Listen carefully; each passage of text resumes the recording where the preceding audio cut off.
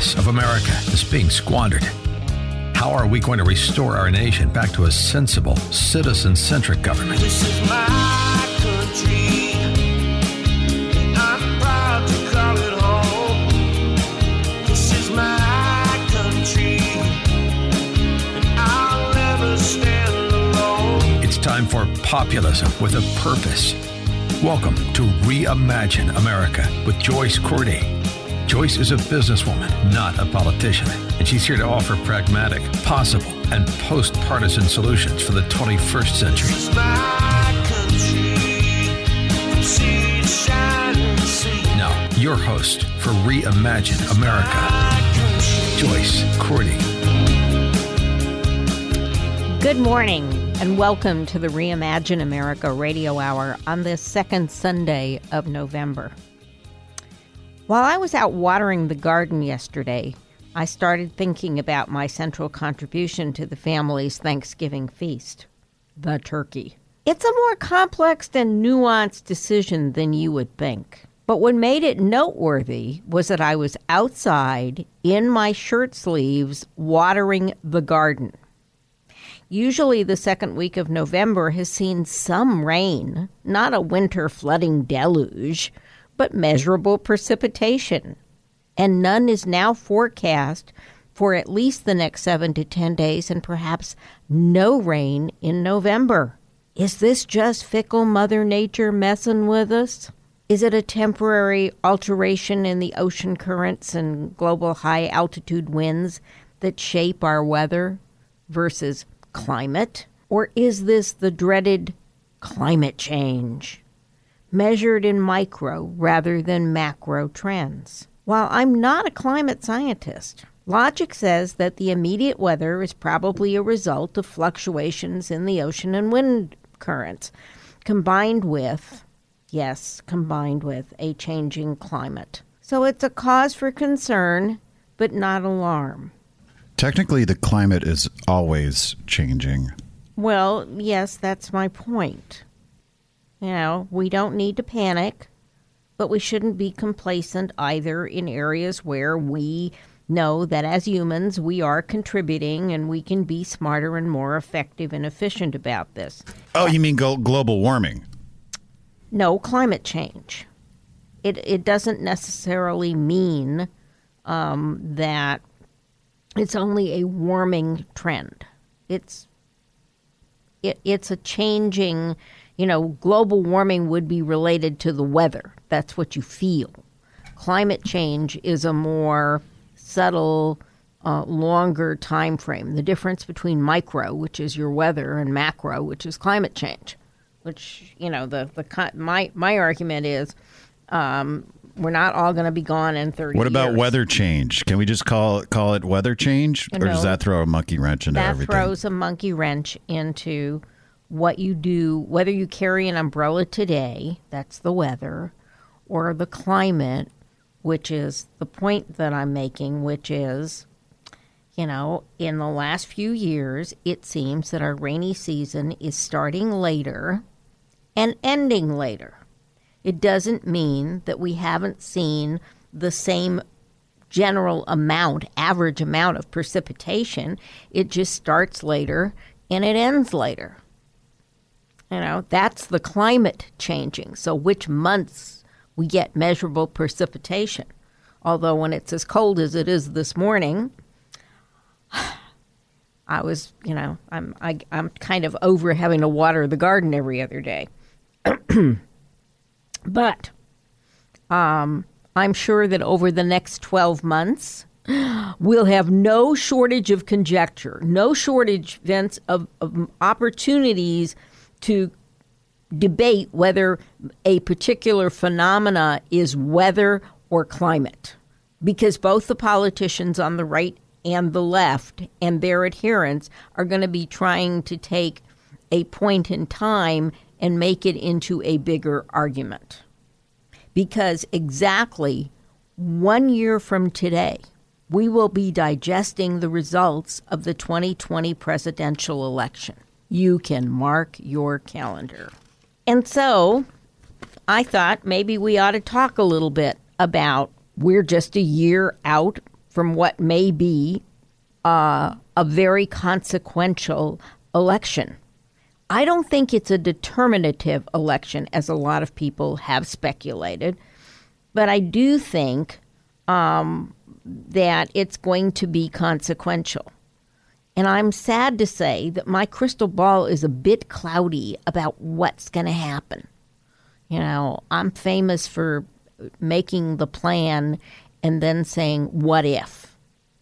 In the business world, you make a plan and then you say, what if you're smart, if you want to stay in business, if you don't want to have to be General Motors and have to keep borrowing money, you have to have a plan that says, okay, this is what I anticipate. And then you have to have a plan that says, what if it's underperformance, or, wow, what if we way overperformed? Because you need to modify those plans. Well, right now we need multiple plans because the crystal ball, the concept that from here to 12 months from now, we really know what's going to happen, or we could measure the electorate's behavior, is an exercise for fools. The situation is just too dynamic. And so let's talk a little this morning about that dynamism. I'm going to go way out on a limb and say Donald Trump will probably be the Republican standard bearer. I say probably because there are parallels in the Trump situation to the Nixon situation. Nixon's impeachment followed a special prosecutor's investigation into the Watergate break-in.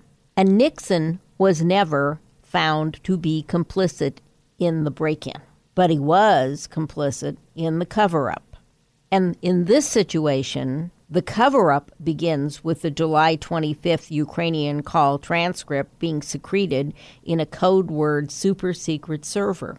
But it's not the beginning of the effort to get the Ukrainian government to do something that Donald Trump and Rudy Giuliani and Giuliani's business associates thought would be valuable.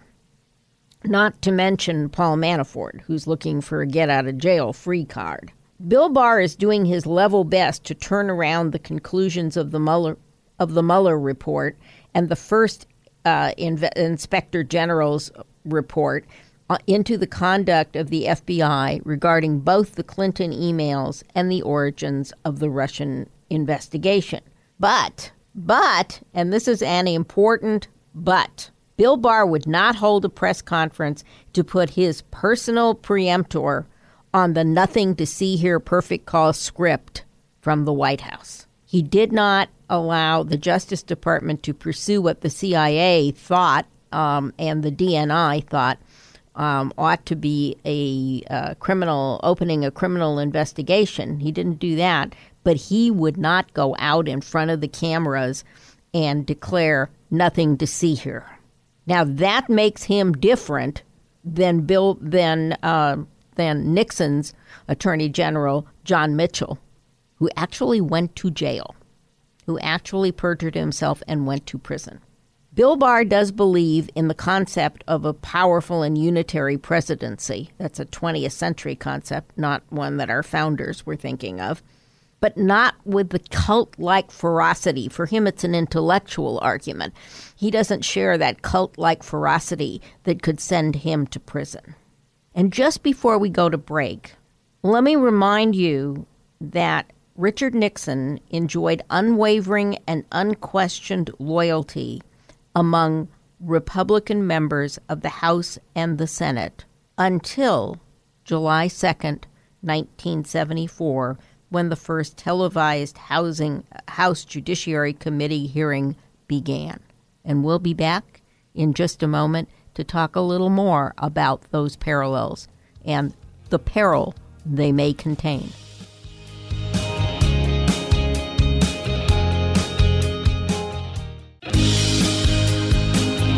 You're listening to Reimagine America. For more information on today's topic, visit reimagineamerica.org. reimagineamerica.org. Now, back to Reimagine America. Once again, your host, Joyce Cordy.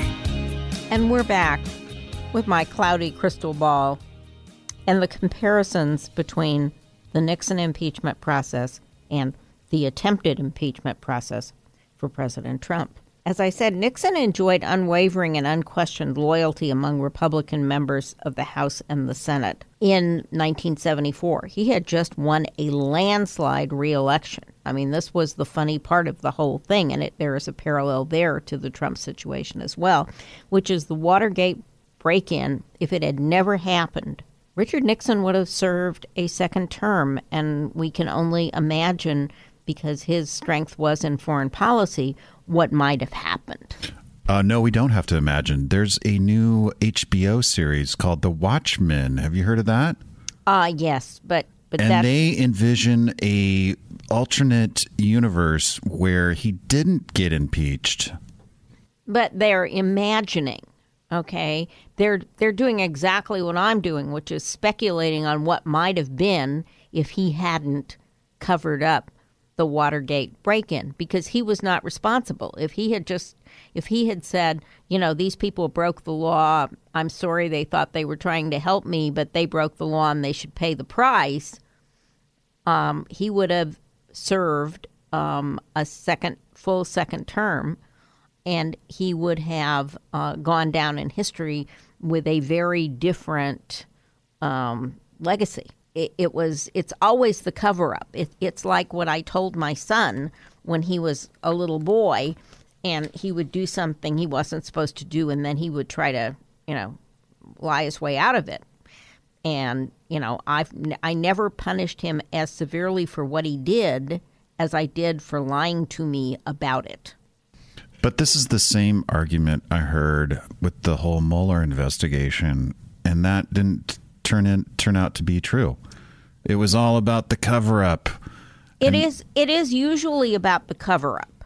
All right, but he's still in office. He's still there. But herein lies the difference. Okay, and it's a much more complicated argument. One, Barr was not.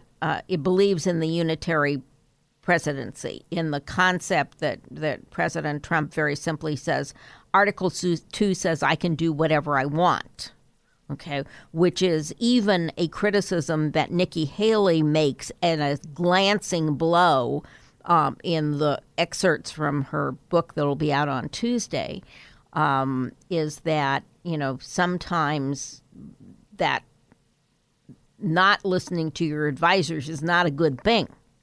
Okay, but the issue surrounding the decisions or the recommendations that the Mueller team made were limited by an Office of Legal Counsel, that's an office within the Department of Justice, memo that also dates from the time of Nixon. Some of you who are as old as I am will remember that Nixon's Vice President, Spiro Agnew, had to resign in disgrace because he was, I think, guilty of fraud or whatever. There is actually a podcast series done by Rachel Maddow called The Bagman, I believe, about his criminal activities.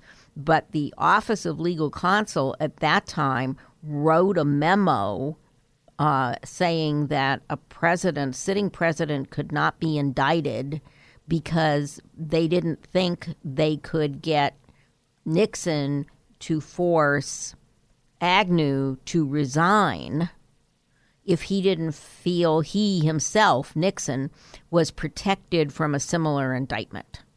They did not intend that document survive the next 50 years and never be challenged in the Supreme Court. And by the way, it's a testimony to how well our government usually works that decision is 50 years old, or that memo, later updated during the Obama administration for clarification purposes, that principle has stood for half a century and not had to go to the Supreme Court to be tested. And that's what might change in this situation. okay? Because in this situation, if we believe the witnesses, if we believe the 1,000, 1,100, I did measure how many pages, I haven't read them all, of testimony has been released, then, we would find the president unable, unless he perjured himself, to say that he had no involvement in the actual, the legal term is extortion, the plot itself. But we don't, that's one of the things that should be explored in public hearings. But if you go back to, let's talk about public hearings. Let's talk about 1,000 pages of transcripts, most of which are pretty damning. Let's talk about John Bolton, who says, I'm not going to talk unless the courts make me. Oh, please subpoena me so I can talk. John Bolton's going to sell a really, really, really good, best-selling book. He's going to make enough money that he won't care if Fox rehires him or not. Or if CBS, which is now trying to move into that center-right space, is interested in having him as a commentator. He's going to make a bloody fortune on a book. But one of the things that really is very different in this situation is not just the complexity of what happened, and the interagency complexity between the Office of Management and Budget, congressional legal appropriations, the State Department, the Pentagon, National Security Council. I mean, there's just so much ether around it. And in 1974, it wasn't that complicated. Once we got to public testimony, well, you know what? There were only 3 networks. There weren't 200 cable channels you could choose from. And so nightly replays, the best, the primetime TV watching in those days was the nightly replays and sometimes live testimony of the witnesses in front of Sam Erwin's committee. And Sam Erwin himself was such a character that if you're too young to remember or too young, to have seen and have any memory of those hearings, go and do a Google search, and I'm sure you will find it on YouTube or on C-SPAN's archive. But Sam Erwin was, let's just say that Adam Schiff is no Sam Erwin. But when Sam Erwin came on television in July of 1974 and introduced a witness, I'll tell you that everything else in the household stopped. Everybody gathered around the television set. And Republicans in the House and the Senate began to see that situation as increasingly untenable for the president and for their own political futures.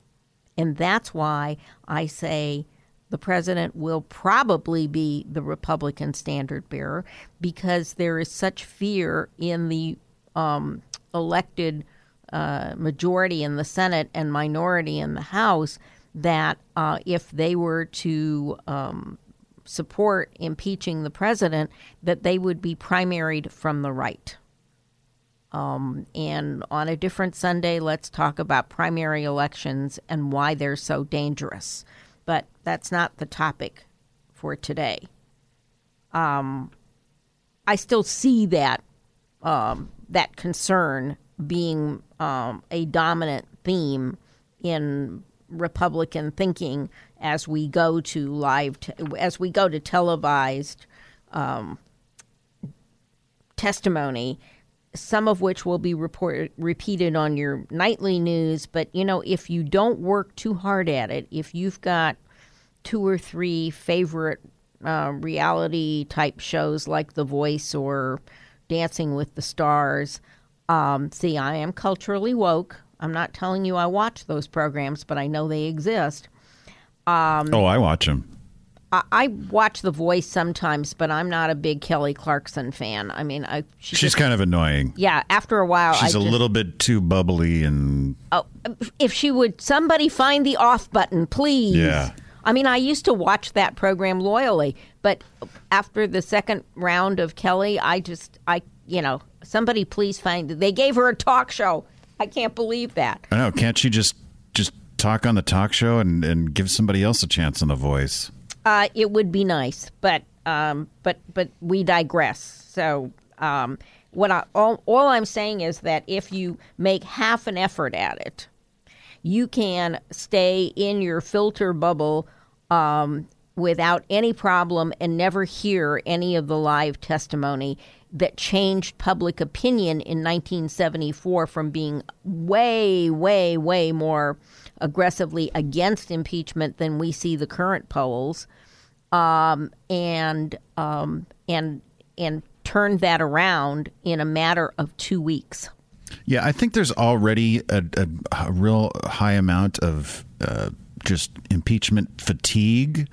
I think we're just exhausted. Period. Yeah, I think there's just this whole the Democrats have been trying to get rid of Trump since the day he got in, or since the day he got elected, and they're just the morning after they were picketing in front of Trump Tower. They're already, their whole thing has been to get him out. They were writing the Russia Mueller thing for a long time. That didn't work out. Now now it's all about quid pro quo. And I think people are just tired of it. Just tune it out. It becomes white noise.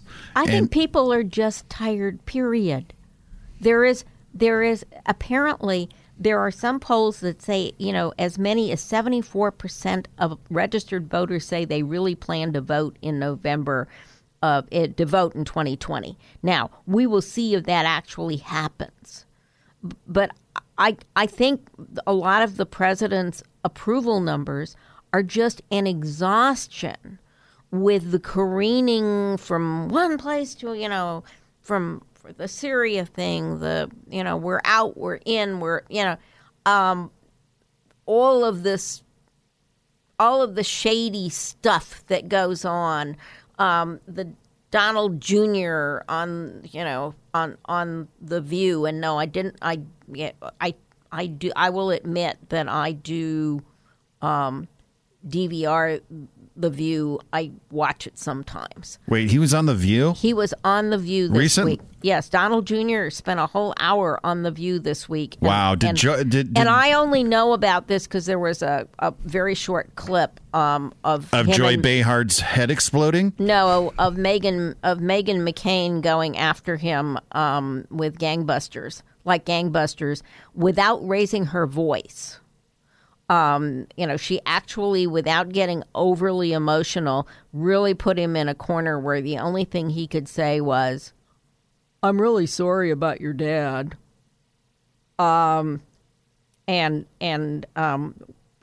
Vince, who has now taken us way off course, is now saying to me, as per usual, that we need to go and take a break. But we'll go take a break and we'll come back and finish this conversation because it is important. That exhaustion factor is real.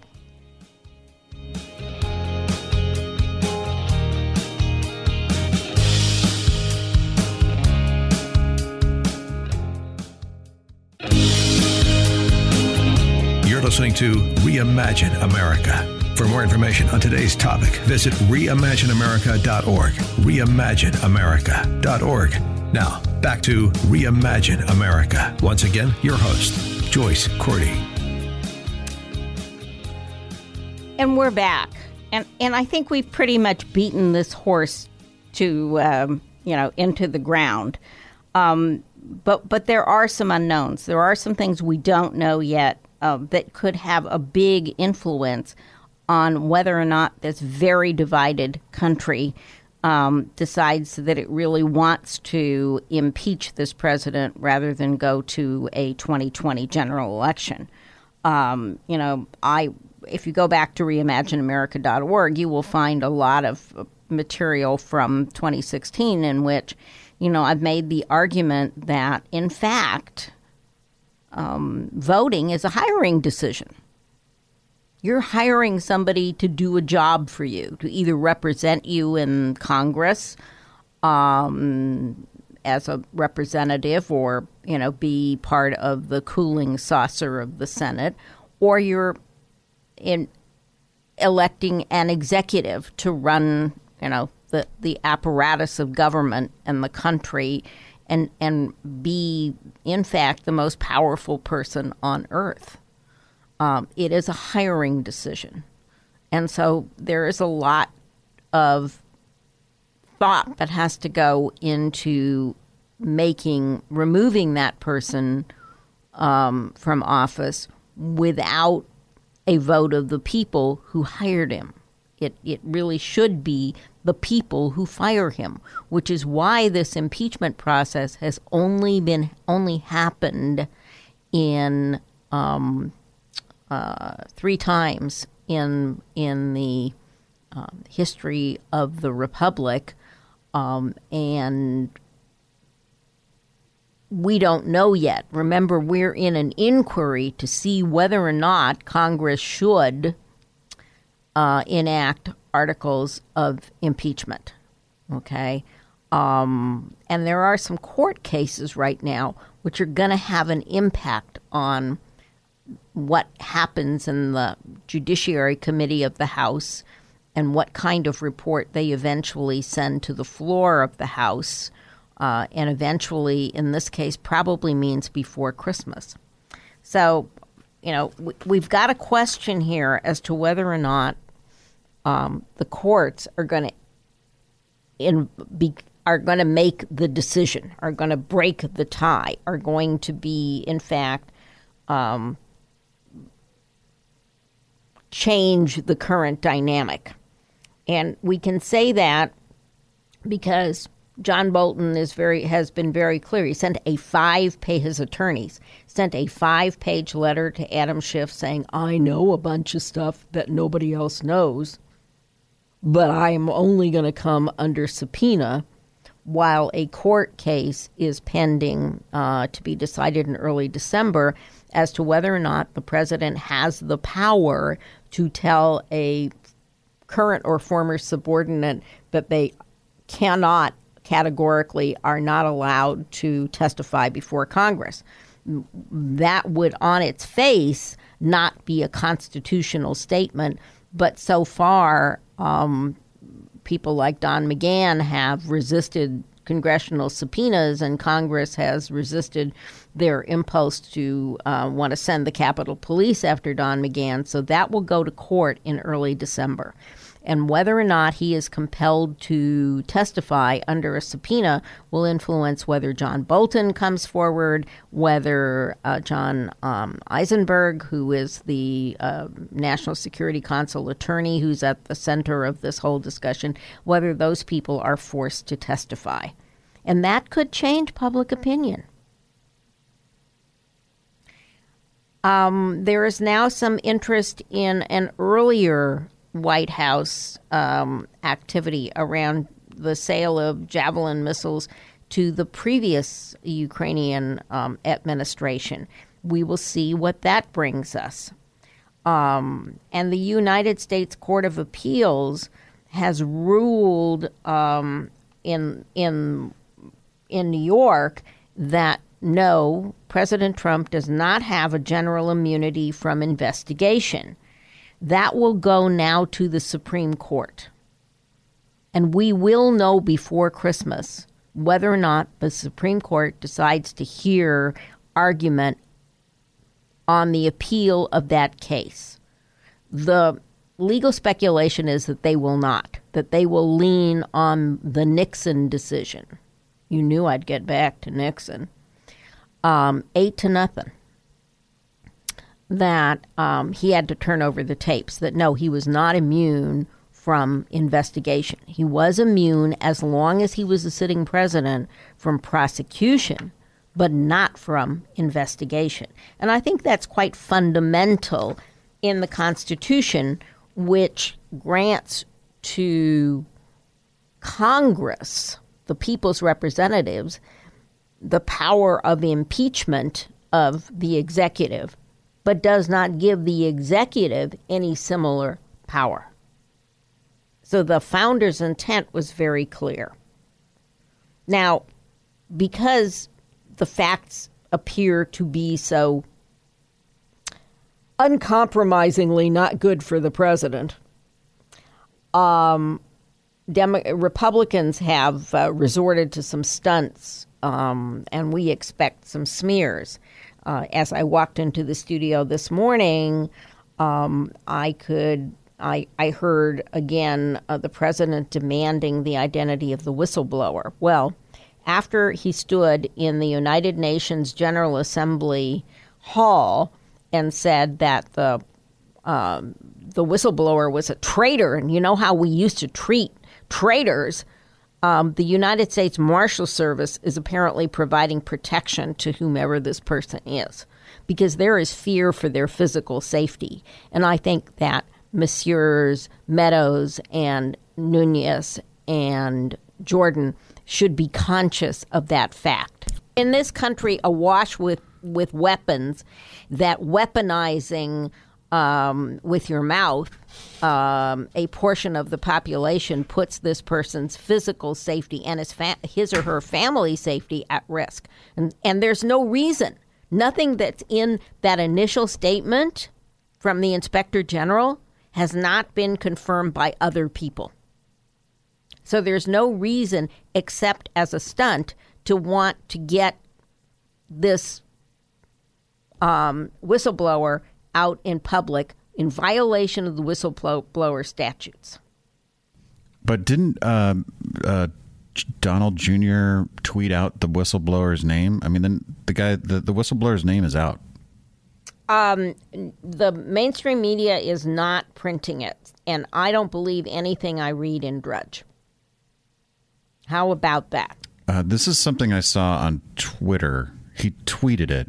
Well, do you believe everything you read on Twitter? Yes. You telling me there's things on the internet that aren't true? I think so. I mean, isn't it Mark Zuckerberg, king of the internet, who says it would be a violation of free speech to make sure that people didn't lie on Facebook in ads, in political ads? So now I give Don Jr. about as much credence as Drudge. So, and the mainstream media and even Intelligence Committee Chief Senator Richard Burr said, we want to talk to the whistleblower, but we want to do it in a way that protects that person's identity. So, I think at some point we probably will find out, but they were pretty good with Deep Throat for 40, 45 years. But here's the one thing that I do kind of find interesting. The Republicans want to call Hunter Biden. They want to try to change the subject.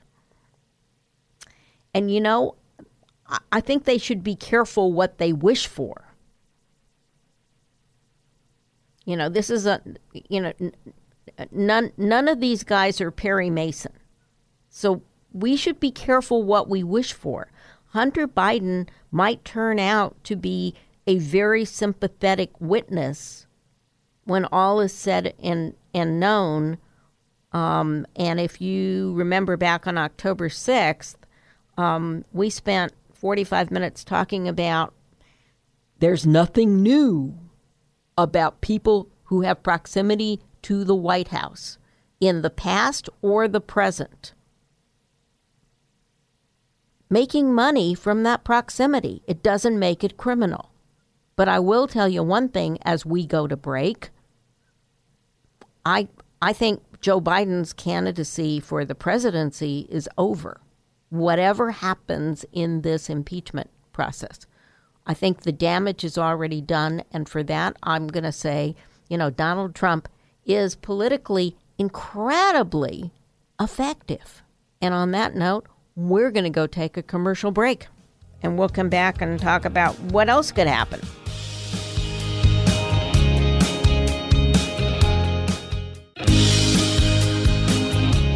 listening to Reimagine America. For more information on today's topic, visit reimagineamerica.org. Reimagineamerica.org. Now, back to Reimagine America. Once again, your host, Joyce Cordy. So, before we went to break, I asked the what if question. What if Hunter Biden comes off as sympathetic? It could happen. And boy, would that backfire on the Republican opposition. I mean, I think the Republicans would be best if they stuck to the facts, because I think Lindsey Graham said something which at first puzzled me and then I chuckled about as the ultimate. You have to have malice. You have to establish, high crimes, misdemeanors, bribery, or treason to impeach a president. And the chairman of the Senate Judiciary Committee and a leading Russia hawk opined that he didn't intend to read the 1,100 or 1,200 pages, that's more like 2,000 pages, of transcribed testimony because, and he said this is his opinion, he said, look, this administration, and I'm going to quote him because it's just too good not to, this administration is incapable of putting together a coherent Ukraine strategy. Thus, they couldn't possibly put together a coherent quid pro quo. If you translate that from lawyerese into English, and I will, what Lindsey Graham is saying is that incompetence is not impeachable.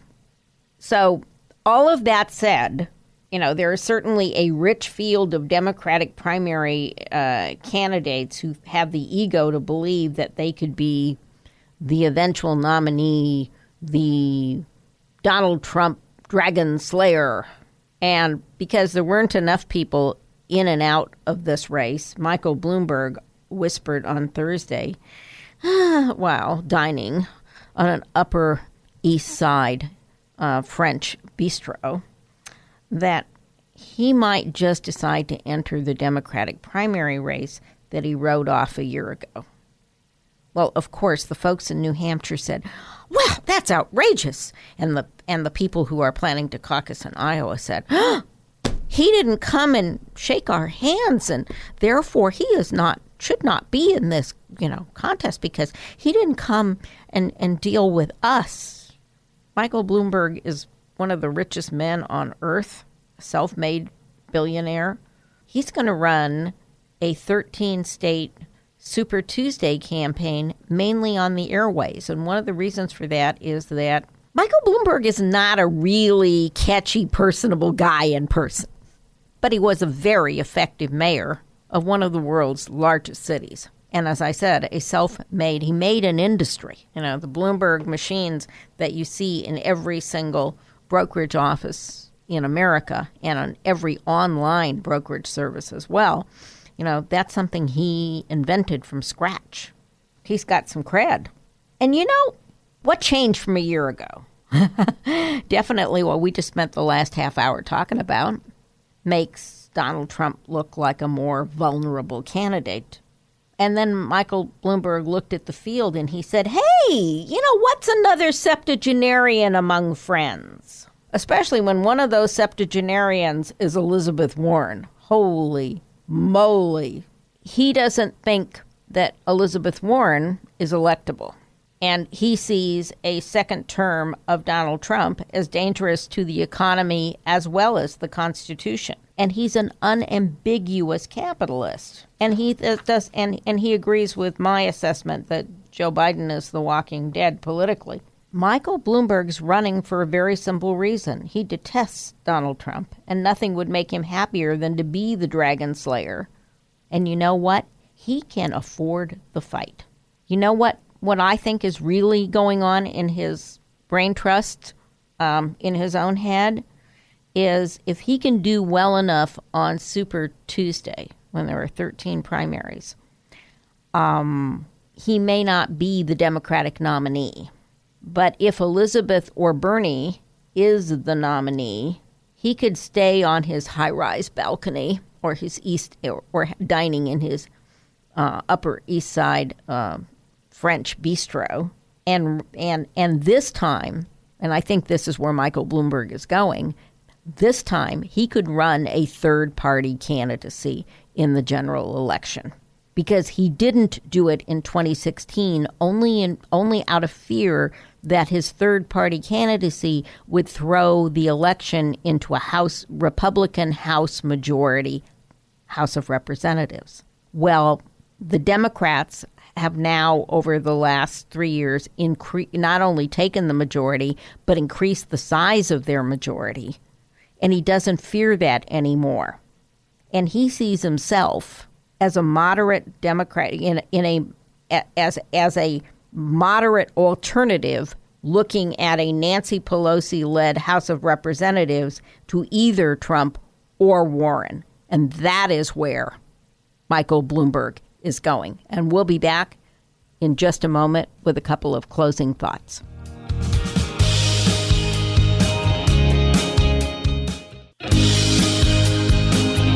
You're listening to Reimagine America. For more information on today's topic, visit reimagineamerica.org. Reimagineamerica.org. Now, back to Reimagine America. Once again, your host, Joyce Cordy. And just because we've, spent the last 40 minutes speculating about what could happen, might happen, against my better judgment, I ordered a copy of Warning by Anonymous. And it will arrive in time for our post-Thanksgiving Day show. I make you no promises that you'll hear a word about it from me, but we'll see. Perhaps the most interesting thing about the whole book will be the guessing game about who is the author or authors. I have my own guess, and I did confide it to one absolutely trustworthy friend who thinks I could be correct. But my lips are sealed. And I will tell you that Warning is, at this moment, the #1 bestseller on Amazon. And that means that a first printing of the book will be 500,000 copies to be distributed in a nation of 40 million, which says something about our literacy. And another comment on our literacy may be that the Washington Post is planning to publish, also in November, a graphic, yes, a comic book version of the Mueller report to make it more digestible. But while we are waiting for Warning, I need to remind you once again that we have been waiting for 3 full years for Infrastructure Week. And the rest of the world is not standing still, waiting for us to focus on our crumbling infrastructure. If you want to learn more about some of the topics we've discussed today or listen to a podcast of this program, go to ricochet.com or reimagineamerica.org and hit the radio button, and you'll find the podcast version of the show. Just this last week, I did post at reimagineamerica.org a blog that argues for a different sort of Democratic presidential primary debate forum. You can take a look just for kicks. And on that note, Chuck Todd of NBC's Meet the Press asked a compelling question this week. He asked, are we going to be able to govern ourselves if 50% of the country doesn't trust the other 50% back to the last 45 minutes? It got me thinking about how the Democrats could make their endless series of debates, without Michael Bloomberg, a part of the solution rather than a continuation of the problem. That blog will be up on Wednesday of this week, and I'll remind you of that next Sunday. And in the meantime, have a wonderful Sunday and an exciting week. Maybe catching a few minutes of the live testimony in the impeachment inquiry of Donald J. Trump.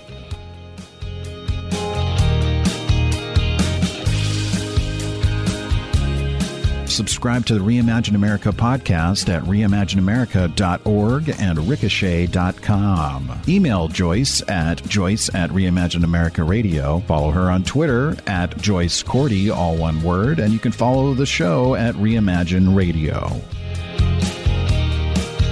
This has been Reimagine America with Joyce Cordy. Take a minute now and go to www.reimagineamerica.org. Join the forum, donate, tell others, and sign up to receive future podcasts. That's reimagineamerica.org. And join us again next week for Reimagine America. My country. This podcast is a part of the C-Suite Radio Network. For more top business podcasts, visit c-suiteradio.com.